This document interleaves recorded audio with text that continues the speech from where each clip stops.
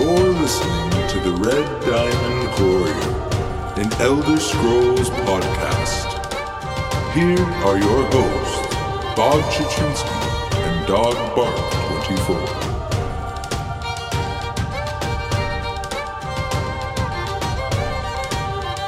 Welcome, everyone, to episode 47 of the Red Diamond Courier. I am here with you, as always, your host, Bob Chichinski, here with my good friend, Dog Bark 24. Dog, how you doing this week, man? Hey, I'm doing pretty good. How are you? Doing good, man, doing good. And this week, we also have a very special surprise for you all. The one and only lore professor himself, Aramithius from Written in Uncertainty. How's it going, man? Thanks for being here. Hi guys. Thank you for having me. It's been good. It's been hectic, but I think that's kind of par for the course this time of year. Yeah, I mean, just for all 2020, honestly. Yeah. Well, thank you for being here, man. If you guys have not heard of Aramithius, I find it hard to believe, first off, but second off, he has a great show on all the deep lore of the Elder Scrolls series. One of my favorite podcasts to listen to, and it's part of the Robots Radio Network. So if you haven't heard of it, you could go check it out there. His ads play in our show pretty frequently. There was just one in our episode last week. So there's all of that for you guys to digest. We're going to be talking with Aramithius about all kind of, fun stuff, what got him into Elder Scrolls and podcasting and how he plays and views ESO. But, of course, before we get into all that, we have some news and some Cyrodiil scores for you guys. So, not too much news this week, but we got to at least go over the New Life Festival with you guys, because it's our favorite. Right, Dog? Yeah, it's fun and stuff and double experience, which is awesome. Double experience is awesome. So, as you guys know, New Life started last week. It actually started like a day after we recorded. So thanks, Zos. You made us really sound like fools. I had to go back and do that again. But it's got a new quest this year, the Old Life quest, which is actually really interesting. And I'm not sure if that was their lore wise before and they just brought it in, or it's something they wrote up this year, because God knows there's been enough people who have lost someone this year. But it was really interesting and tugged on the heartstrings a little bit. Oh yeah, absolutely. I've only done one or two of them, so far, but it's an interesting angle to it. They're kind of making it a transition festival rather than just the standard kind of and New Life starts again. I'm not going to get started. I'm not going to throw. I kind of want to throw words like liminal and all sorts at you, but I know I really enjoy that perspective and the one that I found of smuggling stuff out of Cyrodiil. It's actually trying to bring Cyrodiil into the rest of the game as well, which I've really enjoyed. Yeah, I think it's really cool, and Imperials definitely needed a bit of inclusion there. They were feeling left out. Yeah, well, we'll hopefully see a bit more of that next year, but we'll see. Yeah, we'll see. So, Dog, what is all the stuff that is going on this event? What can people get? Is there new stuff, or is it all same? Well, there's a couple new stuff. There's the new Snowball Buddy Pet. This is a snowball. It works just like the rock pet that they came out earlier. Was it this year or last year? I think it was this year's Jesters Festival. That makes sense. That sounds right. There's also the new Imperial Chariots for the Rekindleft Dwarven weapon style. And yeah, when I first saw that, I was like, Imperial, so that means it has to involve Abner Tharn. Oh my because, gosh. can you even name another amazingly snarky Imperial? I don't think so. Yeah, but not all Imperials are amazing. All Imperials are amazingly snarky, though. Not all, but some. Yeah, the Nibonese get somewhat of a bad rep. Right, and then as for the old stuff, there's the New Life recipes that came out, the skin changer motifs, the old mementos, the Nordic bathing towel costume, and 2 hats. And then you can also get some lights, lamps, and lantern furnishings. So many furnishings. It just fills up my inventory, honestly. You just need more houses then, clearly. Clearly, man, clearly. And on PC, I was like, all right, we get this free house. And then they were like, but it's only a classic house. I was like, dude, I'm going to fill that up way too fast. Yep. Yeah, I've still not decided what I'm doing with mine yet. I have grand plans for the surreal estate, but I have no idea where to start with the antiquarian's house. Nice, yeah. It's since it's the only thing I have, I've really been doing some work with it. Yeah. And what about for the impresario, dog? What could we get? Fun stuff? Indrik stuff? Yep, you can get the 4 feathers for the main Indrik, and then you can get all the 2020 berries. So berries for the Spectral, Ice Breath, Mossheart, and Crimson Indriks. You can also get the Rose Thorn Indrik pet, which is the Crimson pet, and the Snowball Buddy pet, and then the bound pages for the Rekindle Lift, Whippin' Styles. Correct me if I'm wrong, but weren't the Indrik pets previously 10 tickets? Because this one's only 5. Yeah, that sounds about right. I think they were 10, but this one's only 5. And so is the Snowball pet. So you can get both of them for only 10 tickets. That's pretty good. Even though, who wants a bright red Indrik following them around other than Dogged, pretty much?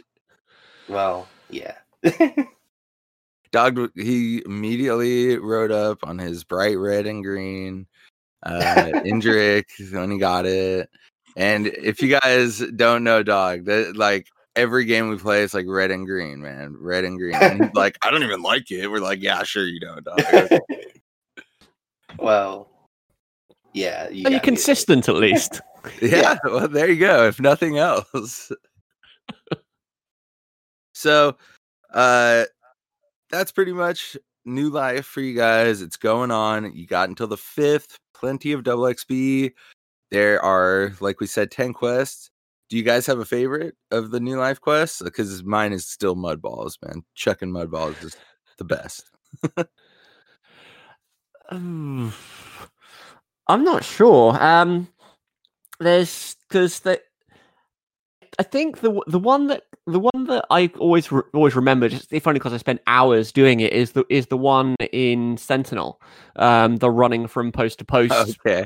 Yeah. It takes me forever to get the things done, but just because it's just a different way of commemorating a siege, and I've never seen anything quite like that as kind of a war memorial, which is what that is.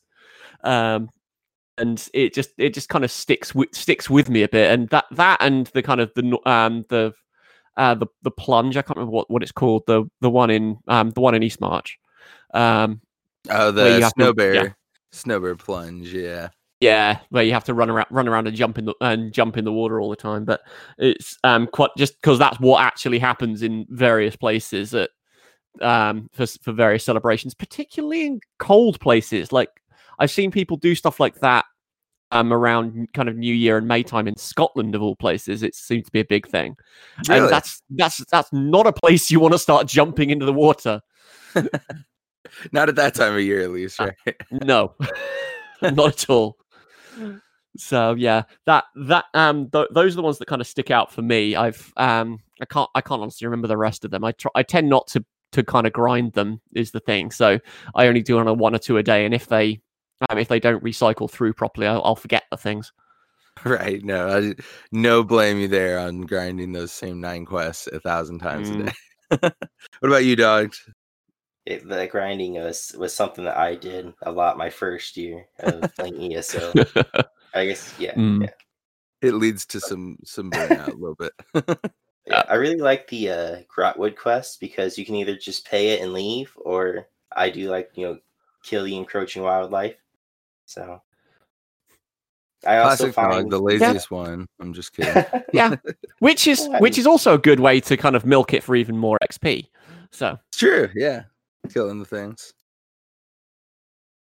And then I also like the Sentinel one as well, or not Sentinel, but yeah, I also like Bergama. the Alicure Desert, the Bergamo one, and yeah, I like having the Wild Hunt Ring and Rapids and just charging around.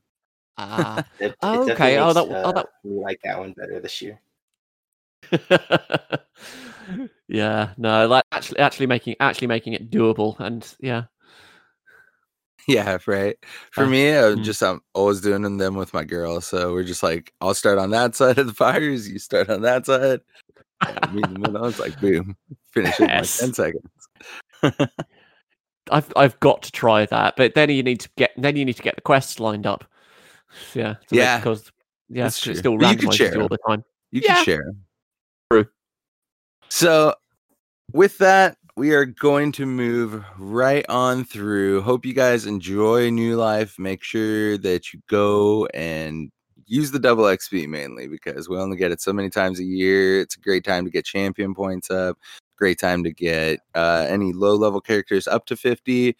The Dungeon Finder is pretty solid right now. A lot of people trying to do randoms and stuff to get XP. So if you're solo and you hate queuing for 40 minutes, you might have a little better luck during the event. So all that is there for you. And don't forget the old Deep Winter Writs too. You do 12 of those. I think it's 12. And you get the Crystal Frost skin. So you got that going on. Lots of fun stuff you could keep busy with in the next couple weeks. And as always, things are still popping in Cyrodiil, New Life or not. Over in Greyhost, PC, it's getting pretty close to the end, and the scores are getting up there. Luckily, this week, we got plenty of Daggerfall Covenant in first to report for you. So, without further ado, starting with the PC Stadia NA side of things, we've got the Daggerfall Covenant in first with 64K. Ebonheart Pact right behind them at 60K, and Aldmeri Dominion way back in last, 52K. So that one's getting a little bit spread out. Ebonheart Pact still pretty close with the Daggerfall Covenant there for first. On the EU side of things, we have... You put an extra 0 in there. That's 6,400, not 64K. The campaign's just reset. They just reset? Yeah. Why didn't you stop me earlier when I was like, they're almost done? I thought you were talking about the console ones that are about to reset. I was like, did he not put in extra 0? I was like, I'll just go with it. Man, I'm sad now. Once again, reset. Once again, Zos is just screwing with your plans to actually record man, there you go. Yeah. They love doing that, I swear. Oh, man, I missed my transmutes. I'm sad now. All right, so we have the PC side of things that has just reset. Dog, do you know who won the last campaign? No, I haven't been in there, really. Yeah, fair enough. It's the holiday season. It's pretty freaking busy for us. But if I do remember correctly, I'm pretty sure Ebonheart Pact was in the lead last week. So there's that, at least. And starting them off, PC Stadia, NA side of things, pretty fresh scores. And Daggerfall Covenant in the lead with 6.4K. Ebonheart right behind them with 6K, and Aldmeri Dominion not too far back with 5K. So they're just starting out, still pretty close, but it's always nice to see Daggerfall in the lead. And then for EU, we have the Aldmeri Dominion going from worst to first, 6,400, right around there, 6.4K. Then Ebonheart Pact is right behind them with 6,380. What's up? I was just going to say, good. It makes a change from Cyrodiil recently. I run with a guild that's AD, and it's been a slog over the past few weeks. Yeah, nice. Well, yeah, there you go. Yeah. So yes, we are finally getting somewhere. It's a slim lead, but Yeah. they're holding it for Yeah. now. They need your help. Yeah. And then we've Oh, got well. I know, right? You got this, man. Yeah. Emperor Aramithius. Oh no, I'm gonna have to wait for that. For a while at least, I think. But yeah, when I can just block out a weekend to get it done. There you go. Yeah. I feel you on that one. We've lived that life. And then you got Daggerfall bringing up the caboose for the EU side of things. So pretty diverse scores over there for PC Stadia. Definitely new campaigns going on. So plenty of action in there. Make sure you guys go check it out. Dogged, what about on the Xbox side of things? All right, so for Xbox NA, you have the AD in first with 66.2K, EP in second with 45.6K, and then DC in last with the 45.1K.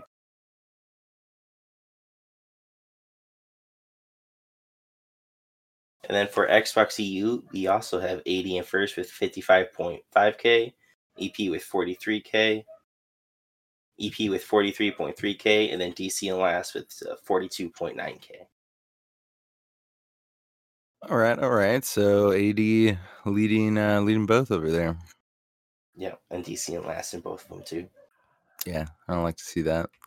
And on the PS4 side of things, we've got DC in first, which is awesome. 52K on the NA side. EP right behind them, 51K. All Mary Dominion at the back with 45K.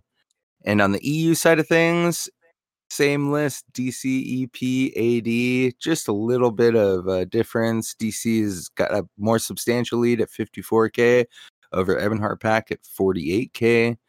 But all Mary Dominion about the same score, 45K. So this week, for the first time in a while, I think there's not one Ebonheart Pact in first place anywhere. We got 3 Daggerfall Covenant and 3 All Mary Dominion led campaigns. So that in itself is interesting because EP is always up there.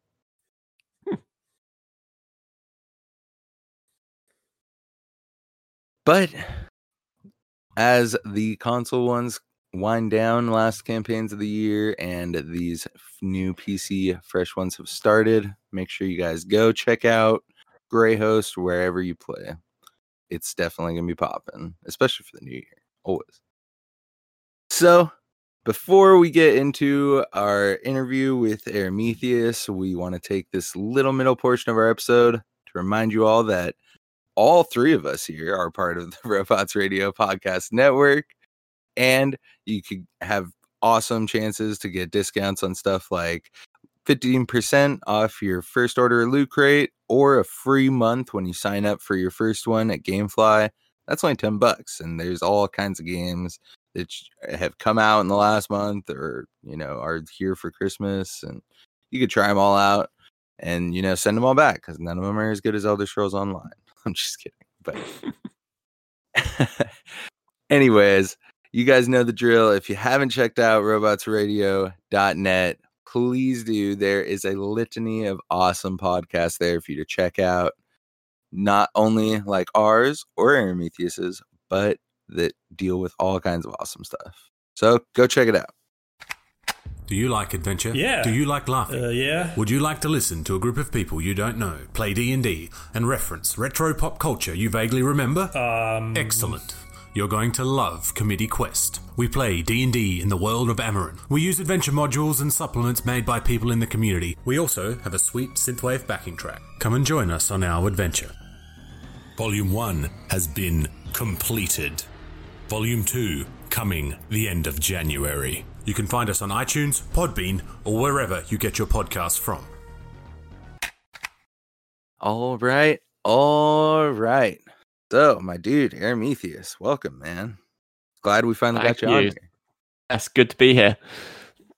It's nice that, as busy as the holidays can get, there is still some free. It also opens up some extra time in weird places like, Tuesdays. It's super early in the morning. I'm just kidding. Yeah, all good. Yeah, and trying to get things scheduled with the US is always interesting. I have to do that with my day job as well, and it's just just the instant you realize you're going to have to do something on Pacific time, it's just chaos. But it's good. It's good that we could sort this out. Yeah. Good times enjoyed by all. We love having members of the ESO podcast fam up on our show. So, my dude, let's just get right into it, man. Elder Scrolls, all of our favorite franchise. Clearly, you love the lore pretty deeply. So, what got you into the universe? What was your first game? What got the love going? The first game was Morrowind. A friend of mine was playing it during our philosophy class of all places, and because they were allowed to use a laptop, and so if they ever got bored, it was just right. Okay, I'm off playing something. That was my initial exposure to Half-Life as well, and just kind of seeing them playing it in the background, just occasionally engaging with whatever was going on in the lesson, or if it was a story about Arnold Schwarzenegger, that was good as well. But yeah, just kind of seeing that Morrowind get played, and just it was quite surreal. They'd be running around at one point, and it would just. Are you dressed up like a gondolier? What's that? Is that a giant flea over there? What's going on? And what you say there are places that are out of mushrooms? What's going on? And so it was that kind of bizarre introduction that got me started into the Elder Scrolls 3. And I then proceeded to get it and play pretty much the same character right up until about 2 years ago. Every single time I cracked open the game. And I think I got sucked into the lore of it around 2007, 2008 when I started posting on the Bethesda forums. Because, just to translate, the Morrowind I saw around about its release, kind of 2002, 2003 time. And kind of picked it up, played it every so often, and then put it down again when the computer decided to start smoking and not be able to deal with it. Elder Scrolls games will do that to you. Yeah, it's I've played Morrowind recently on the Open Morrowind engine, and it just works so much better. But yeah, I got into the kind of the lore side about 2007, 2008 when I was kind of posting on and off on the forums and just leaving some thoughts here and there, and then just kind of going to sleep and realizing that America had a whole conversation while I was in bed about stuff that I could never really thought through, or so I just spent an awful lot of my time just reading all this stuff and going through and persistently having computers that I wanted to run the Elder Scrolls games on, but couldn't actually handle it properly, basically. So I just spent years and years trying to get the games to play the way I wanted them, which they never really did. I mean, I'm sure that the constant crashes were nothing to do with the fact that my current Skyrim setup has something like 40 mods on it. I'm sure that's got nothing whatsoever to do with that. But I got quite used to kind of playing the games on on low spec machines, so I kind of had to enjoy the games vicariously, if I can put it that way. So I spent a lot of time doing stuff about the game outside of the games. So posting on forums, learning stuff that way, and reading all the texts and so on places like the Imperial Library and that sort of thing. And that's what got me into the lore of it. And just kind of soaking all that stuff up and that particular sort of climate that was present in the forums around about the time that I started posting there. And I got into ESO specifically. Would have been about 2 years ago, where I just nudged a little bit more onto our mortgage so I could afford a machine that would run it with no questions asked. And so I've got a all singing, all dancing rig now, and I'm just very, very grateful I can play the thing. And so I just thought, I'm gonna try ESO now and see if it and see what it's like. It's an MMO, and so there was a lot of stuff.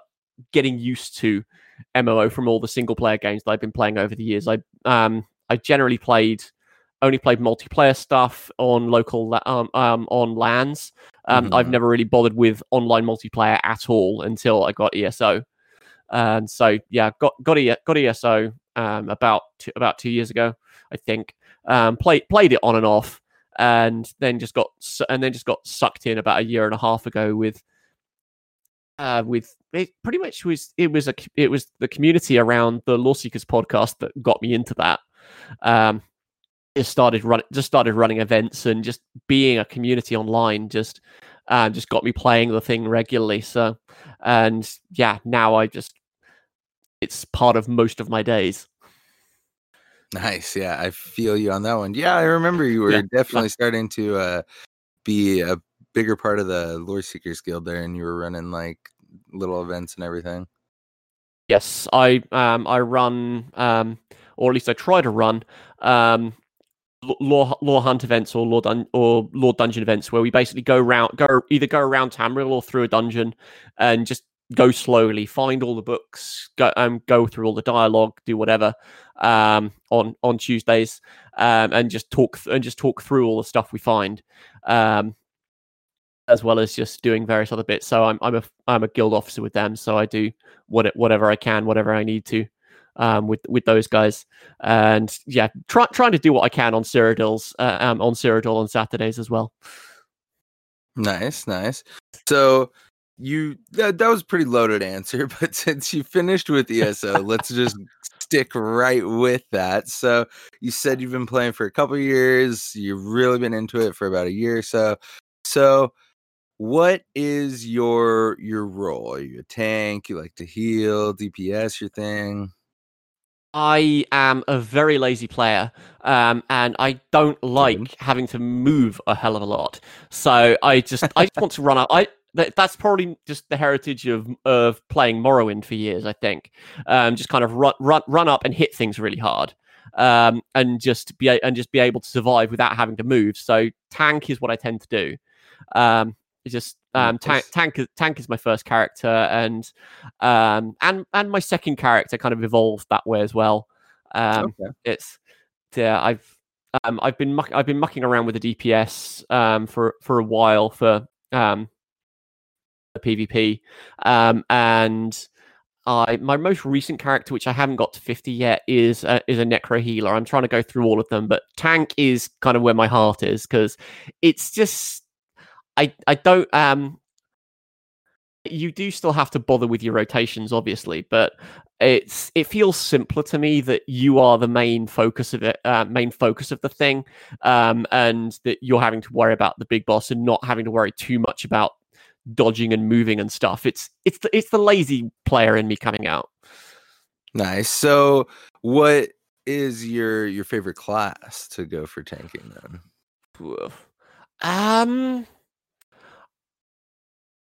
Of the ones I've only played two. I'm not the greatest alcoholic in the world, but my main tank is a Dragon Knight. Nice. As I was just again, it evolved that way as I played. That particular character, I thought I want to play an orc because I want to play Orsinium, and want to play Orsinium with a race that makes sense. Mm-hmm. And kind of built, and it just evolved.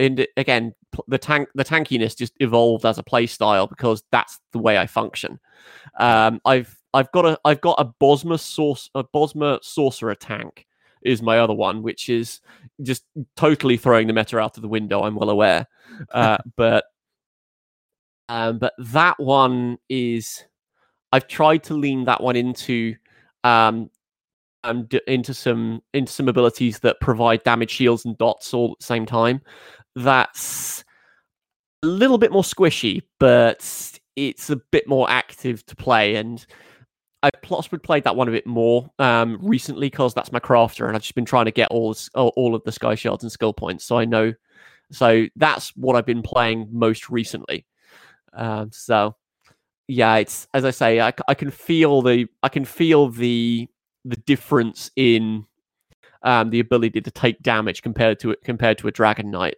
But it's still a really fun class to play, and if I actually can find some skill points to sling into some combat abilities, I imagine that'll probably be a more fun hybrid role to play if I ever bring that one into PvP. Yeah, Sork tanks are definitely interesting. Like you said, not meta for sure. But if you do them right, then they could be a lot of fun. And tanking is not, especially when you're doing for like PvE and stuff, unless you're going super end game, you don't have to be just full spec to tank. There's definitely, you could put out buffs and dots and all that kind of fun stuff. But Dragon Knights definitely have the most inherent just damage mitigation, no doubt. Yeah, no, the biggest problem I've been having with the Dragon Knight is magicka recovery, which is just the bane of my existence when I'm trying to put out group buffs. It's just no, I need more magicka recovery and just being able to keep these things up all the time. But it does its basic job really well. I'm now kind of worrying about the frills a bit more. Yeah, I feel you. I remember when I first went to tank, and it was with the Dragon Knight as well, and I was like, "What? How am I out of magic all the time? I don't need magic to tank. What is this?" Yeah, but you do need magic for most of the abilities, right? Yeah, so it's like you realize that pretty quickly. Like, oh man, okay, I need to focus on magic and stamina. Really, all three aspects when you're a tank. Yeah, no, absolutely. Although it depends. It kind of stamina-ish more than magicka in my experience, just simply because you need it for the for what movement there is and blocking and so on. But yes, it's about equal in my experience, simply because you get so frustrated about your magicka sustain, you are screaming at your group to give you orbs all the time, or some kind of synergy that gives you something back. But yeah, that's just for the debuffs and so on. Yeah, my tank that I have on PC is a Breton Templar, which is pretty much as far away from the meta as you can get. Nice. Yeah, I don't think I thought about that when I actually started the character, but just you don't need to worry about the meta. You just play whatever works, unless you're actively going with a guild or a group that's trying to get a record or something. Then you don't need to worry about the meta. It's just whatever does the job for you. Yeah. So, what is your favorite faction in ESO?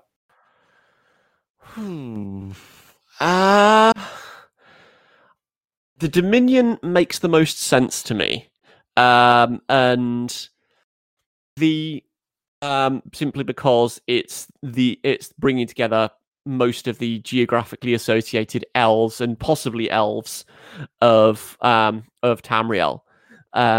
So that as a kind of a unified faction just makes the most sense. The Pact, I kind of feel obliged to say possibly them because they have Dunmer, and I absolutely love Dunmer despite not actually having a Dunmer character yet.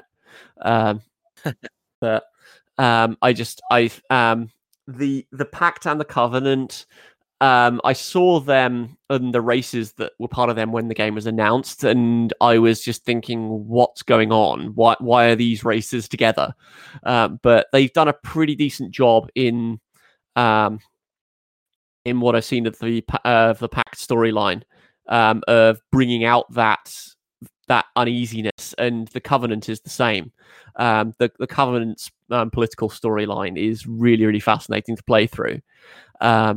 And I don't know, I just spent for the Dark Elf character that I have on NA, I've spent all of my time just running around Deshaan, and just enjoying the place. If there's any sort of places that I was kind of wanting to stay, it was around Morrowind, but that might just be the nostalgia of me talking, which is kind of what ESO is going for in a lot of places, in a lot of ways, particularly recently. All right. So, which of the alliance leaders is your favorite, and which one would you think is like the best for the throne? Um, um, I would for the throne overall. I would have to say the Covenant. If you're looking at the perspective of Tamriel as a whole and what's best for the continent or just the whole place, then the Covenant is going to be the least biased of the three, because Iran is still working, and particularly the people underneath Iran and administering all the policy and stuff is still working from a perspective of Elven supremacy. So they're going to presumably mistreat everyone as they go, and the tribunal are going to be very, very similar. They're not going to be as overt about it, but Dunmer culture has a huge amount of Dunmer superiority bred into it, and Almalexia does not like dissent, to put it mildly. So I can imagine that if the Pact ever got to run Tamriel, there would be an awful lot of suppression of dissenters and that sort of thing. So yeah, I'd have to say the Covenant for Tamriel overall, but for I kind of want to give the Dominion points in part for starry-eyed idealism, and in part for the exact opposite, because you see that in the way that the quests play out, that you've got Iren versus the Veiled Heritance, and that kind of back and forth going on within Altmeri society and the Dominion as a whole. So either one of those could be true. I mean, we know which way it finally turns out, thanks to what we see in the Fourth Era in the Elder Scrolls V. But the way that Iren phrases it kind of sucks you into what she wants quite well. Yeah, it's a good point, though, that even if Iren is like as pure-hearted as she could possibly be with her goals of ruling, over Tamriel, there's so many people under her that are just not gonna think that way. Like, it's ingrained in them to not feel that way. So yeah. You kind of have to. Well, again, outside of the Covenant, you have to struggle to find anyone like that, really. I mean, apart from the Bosma. I mean, if the Cameron monarchy was running the Dominion, I would be quite happy to say, yeah, they would do something that was vaguely appropriate for the continent as a whole, rather than privileging themselves and that sort of thing. Although there's a large part of me that thinks, can the Cameron monarchy competently run things? The way that things come across in ESO, I'm very much doubting that, and the way that authority is kind of dispersed throughout Valenwood and that sort of a model doesn't really work for a unified Tamriel, if a unified Tamriel is what you want, because Tamriel's got along quite well without an empire for quite a bit of its history. It's just that an awful lot of the histories that we have are written from the perspective of people that are part of empires, so the instant there isn't an empire, it's chaos, darkness, and horrible, whereas it might not actually be. It's a very good point, very good point. So, my man, one of our favorite questions. PvP or PvE? Depends on my mood. That's a good answer. PvE most of the time, because it's a lot harder to stop and smell the flowers in PvP. It's I have run some lore hunts in Cyrodiil during Mid-Year Mayhem, and it was interesting. There's this constant fear of, yeah, it's kind of this thing of, right, I found this lore book here. Great, let's look at it. And is there anyone going to attack us? Really? No? Okay. So simply for getting immersed in the world, PvE hands down. But PvP is just immense amounts of fun as far as I'm concerned. It's when I say PvP, I say Cyrodiil specifically, because Battlegrounds I'm not that much of a fan of. They're a bit too fast paced for me, and don't tie into a story quite so well as the fight for the Ruby Throne and that sort of thing. Imperial City is probably a happy medium for me there, and yeah, Imperial City runs are some of the things that I enjoy most out of the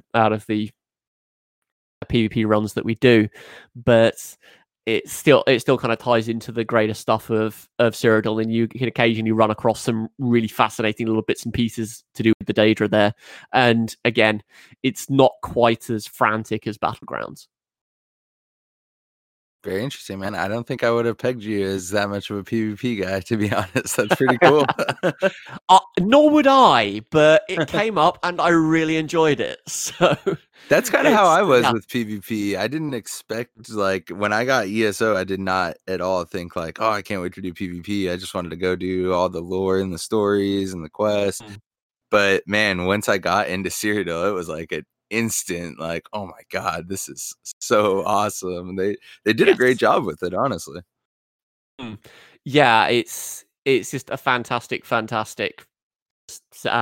the way they've got it through. I don't know anything about PvP from other games, but the way it kind of comes across as much of a war zone as it is, and there's the what's the phrase? I can't remember whether this comes from Discworld or from somewhere else. But war is long periods of boredom punctuated by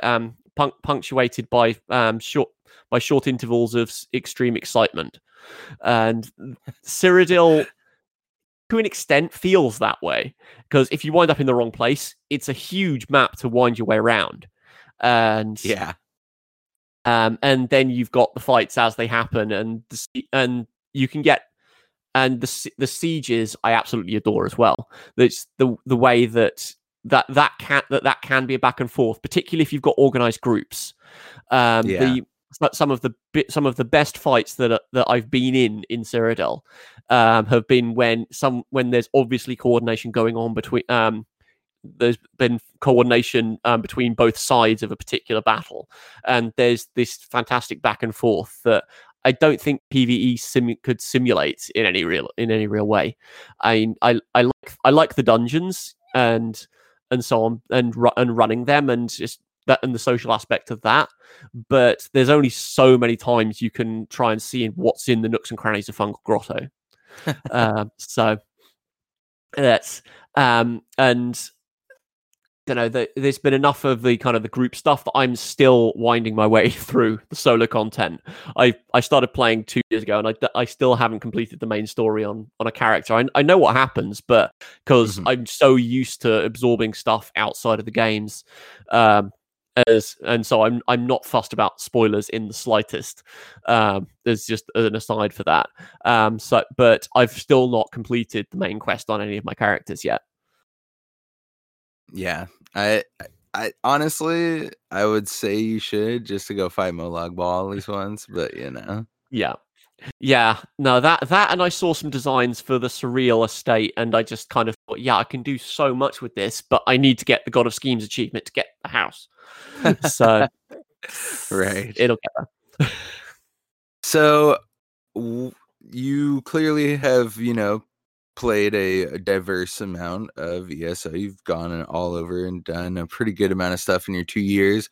What is your, I guess, hardest or like most favorite achievement that you've gotten? Anything big or cool? Nothing big in the grand scheme of things, but the thing that I put the most effort into doing was getting the Grothgar Helm, simply because I found that dungeon an absolute nightmare as a tank.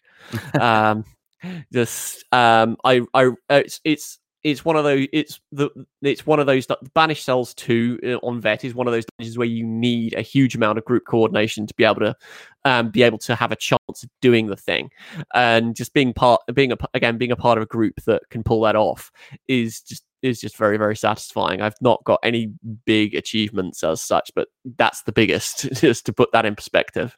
Hey, that's cool, man. That's awesome. Sometimes when you complete something that's really challenging, that means the most to you, right? Yeah, no, it took about 3 nights. So yeah, I've thrown myself against High King Lord Release the 12th a lot. So yeah, and had his fantastic dialogue, to be frank. So hey, he does have some classic lines, honestly. Yes. Yeah, I've ran both the Banished Souls a lot, just trying to get the name Sanctuary pieces, because it's like, oh, those are amazing. I'm going to use those forever. And then, the Golden Sanctuary comes, it's like, oh, well, I guess those named ones don't really matter anymore. No. Unless you have like millions for chromium platings just laying around. Oh no. Just So have you gone and gotten every lore book for the Mages Guild in ESO? No. Not for the achievement. But that's I basically run around and get lore books in order to get them for the skill points, because I've apart from the ESO specific ones, of which there are an absolute ton, it must be said, but quite a few of them that they have labeled lore books have already come up in previous games, so I'm already familiar with enough with most of them that I don't necessarily go around hunting them because they're lore books, because I already know the contents fairly well. So, and I don't do a lot of my lore book reading in game. That's the thing. I've spent enough of my time with middling PCs that can't really run the games and reading stuff outside of the game, that when I'm in the game I want to play the game rather than reading. I think that's the lore books are in the game, and the kind of content that is in there is brilliant, and it's fantastic that they have it. But for someone like me, it's a distinct enough thing from the games themselves that it's not really part of the game experience for me, if you like.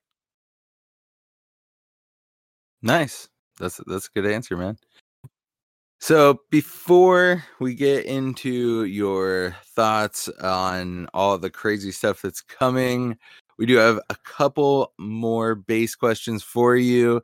As far as just all Elder Scrolls goes, do you have any aspects of the lore that are really like your favorite that you just cling on to?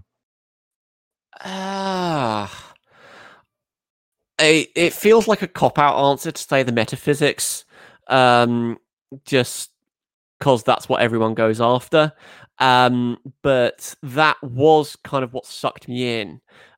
It's a little different now in the community because ESOs put so much work into building out the mundane stuff, if I can put it that way, into the kind of the day-to-day. This is what the cultures are like, and this is what the histories are. But when I got into the forums, there was it's almost like every third thread was, what is Chim, or and that sort of thing. And I was actually part of the community when the stuff around the Amaranth came out, and the Amaranth hunt was just a fantastic read and a fantastic thing to be at least vaguely be part of, because of the time differences. I kind of would post thoughts, and then there would be about 10 pages worth of comments when I woke up the next morning, so I couldn't exactly keep up. But it's again that metaphysical side is what kind of sucked me in, and is what sustained a lot of my interest. And it's in a way it's what drove Written Uncertainty, but that's not the whole of it, because that's good. That's my next question for you was what your motivation for starting it was. Yeah, because I found because there's enough kind of content out there explaining what an Argonian is and what an Altmer is, and what their basic cultural outlines are, and the broad strokes of the history. But there wasn't that much around around when I was thinking about looking for podcasts to listen to start with that kind of engaged me. Because I already knew the basics, I was after something else. And so, and apart from the Selectives Lorecast, which I had listened to pretty much to death in 2014, there was a very, very boring period of work, and their content kept on coming out since, and we're still going. They purloined me to be part of that about 2 years ago now. But that content wasn't coming out fast enough to keep me happy, basically. And so I was thinking, okay, so if there is this gap, there's enough people going out there talking about the basics, and so there isn't anyone out there talking about the more complex stuff. So that was why I started Written Uncertainty. That I was just thinking, if you already know all of the stuff that's kind of the surface level, what's next? Can we get kind of the hardcore history version of an Elder Scrolls lore podcast, or something that goes through what a lot of the metaphysics stuff is? And that's another kind of string to why I did it, and started producing the podcast, because you've kind of heard me talking about dates and throwing out when things have happened within the community as such, because the Elder Scrolls franchise has been going for a long time. I think Arena was 94, around that sort of time. So that's a lot of time for there to have been a lore community and to have been building up ideas. A lot of the metaphysics is stuff that's fairly well settled if you've been in the community for a while, but you don't really know the reasoning for it. If you're just coming in, you can just say, well, what is Chim? Okay, I can give you a one-sentence answer that I've given to however many other people have answered that question. But in receiving that one-sentence answer, you're not going to have an understanding of where it comes from or how, and that sort of thing. And you're just going to get attached to certain ideas or not. And part of what I was trying to achieve with Written Uncertainty was to say, well, the Chim comes from this. If you want to know about the Amaranth, then you look at these. And Coda is meant to be this sort of thing. So it was presenting the context of those concepts and reasoning through what they are, given the sources in the games, and in a sense, representing the original reasoning or the different theories that have come up and sprung up about them with their justifications and where they originally came from, just so that people didn't keep on butting heads so much, basically. Because if someone likes an idea, they'll cotton onto it because they like the idea. But if they don't understand where it comes from, they can't defend it. So if someone says, no, that's wrong, then you start getting shouting matches. Right. So I was thinking, no, I need to present where all these ideas come from and what I think about them to a degree, because you're going to have to work out how I think, because I'm the one presenting the ideas to you, and that sort of thing. So that was part of my motivation as well, to kind of unearth what those concepts were and what their reasoning was behind them, rather than it just descending into, I like the idea of Chim, I like Coda, I don't, screw you, and all that sort of thing. Yeah, well, you have been very successful, in my opinion, in doing so. Some of my favorite episodes of your show are like the Lorcon one is like really good. The one on towers is like really good. I wish there was more on towers, but you know. And the Coda one too. Like, man, I've never been so interested in something after hearing you talk about Coda. I was like, what the heck is all this, man? I had to go read through it. I was like, oh my god, it only gets crazier. Like, yes, just for those of you listening, Coda is a comic book script that got written by Michael Kirkbride after he left Bethesda's employment. He has been employed as a contractor on various projects since, but it was written by him and released on Valentine's Day in 2013, 14. It is an epilogue of sorts to what he thought of as the Elder Scrolls 3 storyline. It's a time when everything is burned away on Mundus and not on Mundus, on Nirn, sorry. Everything is just, all that's left is just bare clockwork, interestingly. And the only survivors that we know of are the Dunmer and Khajiit, who boarded a spaceship and fled to the moons. And it is a story of how an ex-salt merchant defeats the Numidium and marries Vivek. And has a flower child. And they have a flower child, yes. And if that's not enough to interest you alone, then, I mean, you could go listen to a full episode. Yeah, and it has magnificent lines. Such as "Don't forget your pop-up blockers," and we after all we've been through, don't think that we can't destroy television. It is a really, really surreal piece, but it's trying to do some interesting things. I think the best explanation for it that I've seen is one that Lady Nerevar gave, who is Michael Kirkbride's wife, is that if the Elder Scrolls is Shakespeare, Coda is West Side Story. Okay, that's a pretty good explanation. I did not know that she was his wife. That's crazy. No, they've I can't remember when they got hitched. But it was a thing in the community for a while. But yes, she is his wife. That's cool. That's awesome. So with that, we've got one more thing to talk about here. Unless, Dog, you got some more questions to throw at our guy? No. All right. So, Aramithius, not only do I want to hear what your thoughts on the Gates and Oblivion and 2021 are going to bring, but what are your thoughts on this whole year of kind of concept in general? We've gone through 2 years now where it was like all Elsevier, all Skyrim. How, as like someone who really, is into the lore, and how do you think is that helped them present the universe in a better way, do you think?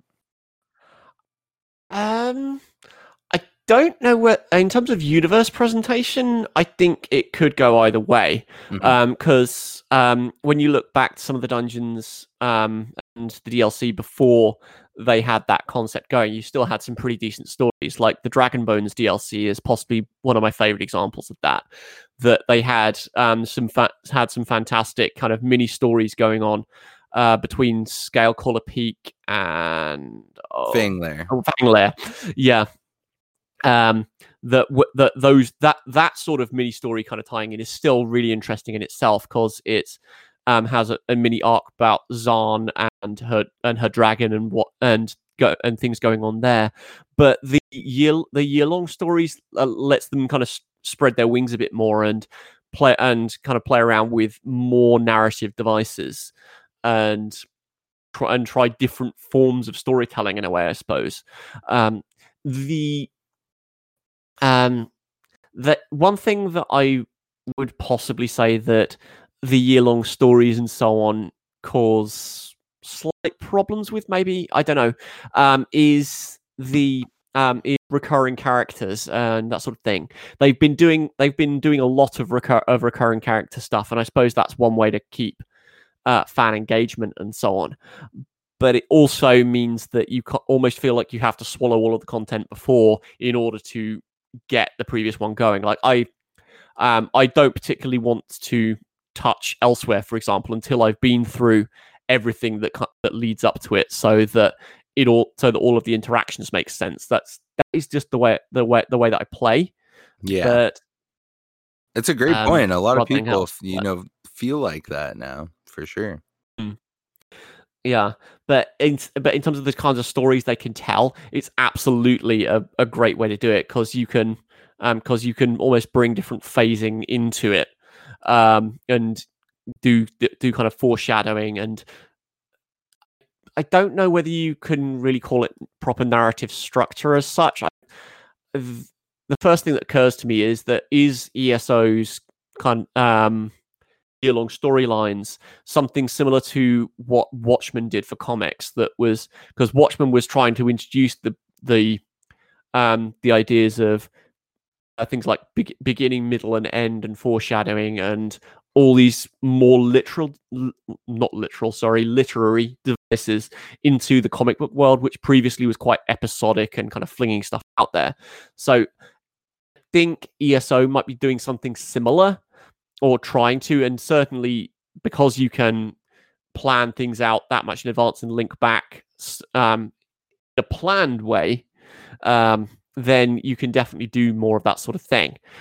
But it does mean that you think, oh, I've now got to make sure that I know all of the stuff that came beforehand, because I see no end of kind of what's the order that you're supposed to play these things in kind of questions, which I'm not too fussed about personally, intellectually, although I will still play through things in order to make the dialogue make sense. But I know that some people do get quite hung up on that, and there is also part of me that's worrying about, well, does this mean we're having a firm canon set, and starts to kind of shy away. But that's a fairly minor concern, because everything should be vague enough in the Elder Scrolls, otherwise it's not the Elder Scrolls anymore. Yeah, that's a pretty good answer, man. That's about, I think, where me and Dog stand too. I think that, I mean, clearly this is their second try at it, and I think that the year of Skyrim, they did a bit better than elsewhere. One thing that I personally felt is that, especially in the year of Elsewhere, trying to implement that much story into the dungeons kind of bogged them down, because it wasn't like they were just doing a dungeon and writing a story to go along with that, like Dragonbones and everything. It was like they were writing a story that was going with the whole year, so they had to kind of implement that, and it kind of bogged down the dungeons, I think, a little bit. But the Skyrim ones this year have been better with that, and I don't know. So I'm hoping that it's just going to continue to improve. But I do also miss the one-off stories like that too. The Dragonbones DLC. Those are my two favorite dungeons, Skullcaller and Fanglair. So I feel you. Yeah, that's fair enough. Yeah, it's different modes of storytelling, and it's good that they're playing around with both. And yeah, I've not got to the point where I can really judge either, or judge both fairly, so to speak. I feel you. So, all right, man. Gates of Oblivion, Marian's Dagon, 2021. Do you have any predictions? What do you think is going to go on? I have worries, if that'll do. That'll do. But yeah, I'm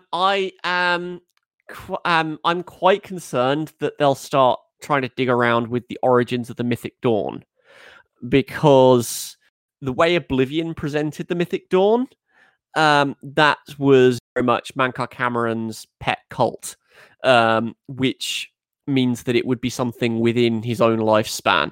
And to present the Mythic Dawn in the timeline of ESO, that's a little bit more than that. So yeah, I'm worried that they'll start either kind of saying that the Mythic Dawn started here, sort of thing, and trying to build up the foundations of it, where it would. I don't know whether they. I don't want to say contradict, because I don't think that they would put anything out that would directly contradict it, but feel like a contrived way to present the Mythic Dawn against what was seen in Oblivion. But I think a kind of a happy compromise would be that that they present the Mysterium Xarxes, the book that Mankar Cameron used to create Paradise and all of the shenanigans in the Elder Scrolls 4. They'll present that book. They won't start out the cult. There's enough little hints in the trailer, like the diagram with the 4 stones and that sort of thing, that link to the pages of the Mysterium Xarxes that we know. Makes me think, yes, it's the Mysterium Xarxes, but it will be something else happening. From what we know of the text of the Mysterium Xerxes, that was all very, very geared to the quests in the Elder Scrolls 4 as well. So seeing what kind of spin they can put on that when it's not the Oblivion Crisis would be interesting, unless they're going to add in more text. I mean, we only have about 4 pages or so of the Mysterium Xerxes that we've seen in the Elder Scrolls 4. So there could easily be more to be added there. Although I've seen some speculation on the forums and stuff that say that they're possibly going to be harkening back to some of the other lines, like the 4 obelisks could be a fresh spin on the line of "Come slowly, bring 4 keys," which is a line from the Mysterium in the Elder Scrolls 4. So there's that. I am hopeful that it's not just the Deadlands. There's been some hints that it's Plains of Oblivion, plural, has been talked about in some of the promo material. So I would be very, very, very interested to see what they could do beyond the Deadlands and bring that in. Just if only because I would stop getting flashbacks to Peter Jackson's visions of Mordor. I just the aesthetic that the Elder Scrolls 4 established for the Deadlands, for me, was just a little bit too generic, and it's a little bit too much like Mordor and Hell. And so I'd like to go to somewhere a bit more interesting. But that might be more of a hope than anything else. I mean, when they say, Gates of Oblivion, yeah, that definitely you can land up anywhere, honestly. Yeah. And there is part of me that's thinking, well, really, are they really going to go with the whole Oblivion Gates thing again? It feels a bit like if it's going to end up with just being Dagon, it's going to be a bit like a rehash of the Elder Scrolls 4, which in some ways the main plot almost feels like that. It's seen from a certain angle, but I'm just very, very, I'm a little skittish about quite what they're doing and what they're going to add. But there's also enough in there that they can do little nods here and there to other stuff. Like particularly for City of Ash, there was enough there that they can start making nods to that particular storyline, and tying City of Ash into whatever's happening now. But yeah, again, I think we'll just have to see about that one.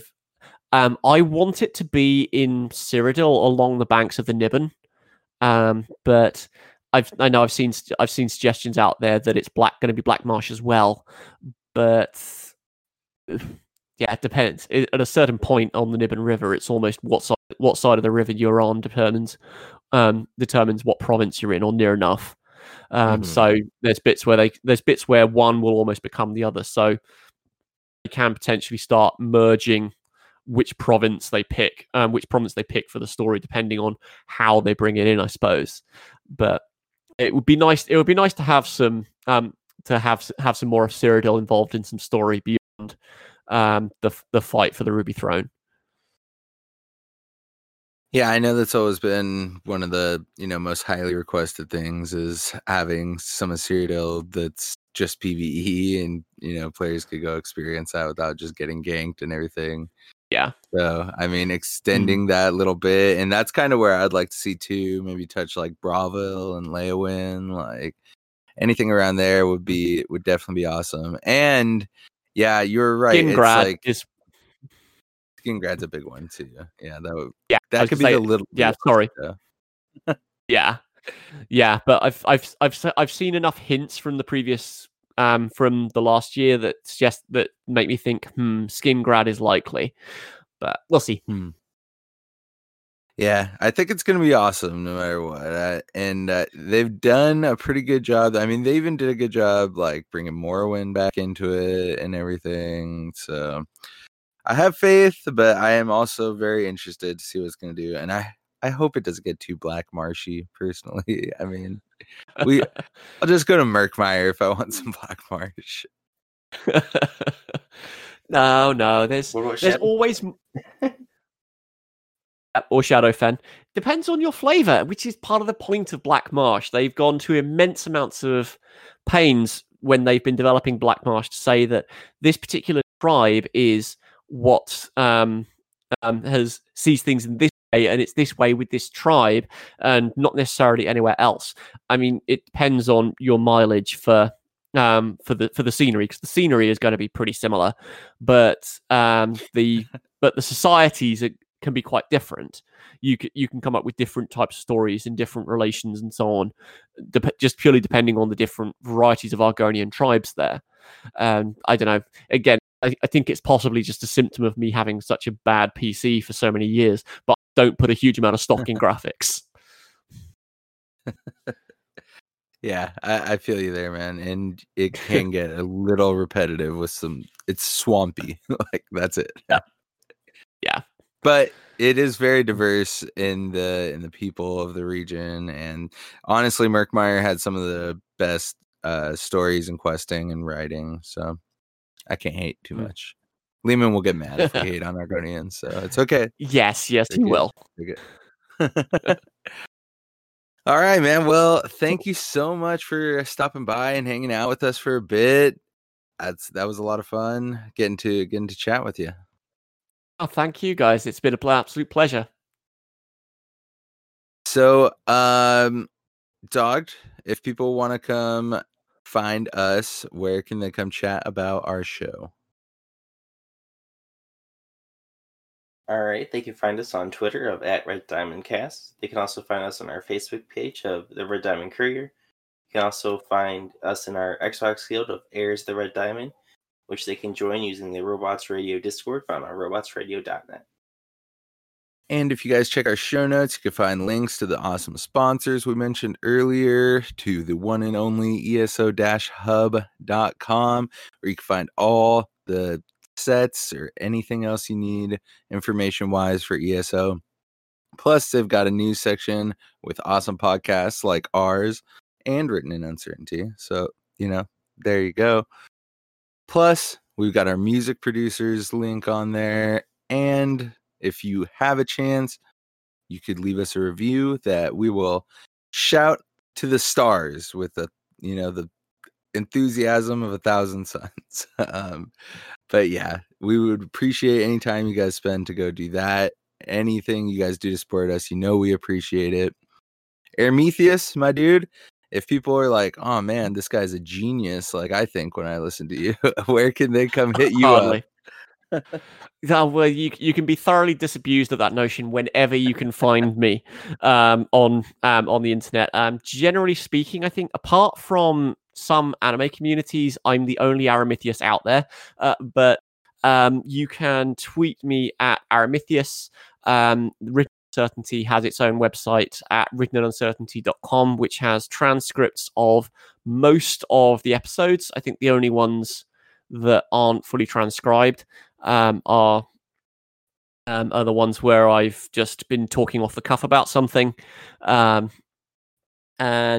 I've also got a Written Uncertainty Discord where you can come in and chat lore or whatever else takes your fancy. It's just a fantastic community of people. We've had people post up artwork. We've had discussions about the linguistics of Tamriel on there, just totally off the cuff. I know that there's some people on there who are just trying to organize some time now that everyone's decompressing for the holidays. Just trying to get some time to chill and have voice chat about lore. So yeah, just join that community and have fun. Nice, awesome, man. I'll have to get myself in there, honestly. And what about for you, Doc? All right, you can find me on Xbox, Twitter, and ESO PC, all of at DogPark24. And yeah. And for me, it's going to be Bob Chichinski everywhere you go. On Xbox, there's a space. On ESO PC, Twitter, and Twitch, Bob_Chichinski. thank you all for coming and listening to us, just talk some Elder Scrolls for a while. We absolutely love doing it. Thank you, Dog, for coming and chilling. And thank you, Aramithius, so much for being here, man. Really appreciate you taking some time out of your holidays to come chill with us. Thank you, guys. It's been very fun. All right. Well, we'll catch you guys next week. Have a good one. Yep. See ya. Catch you guys later.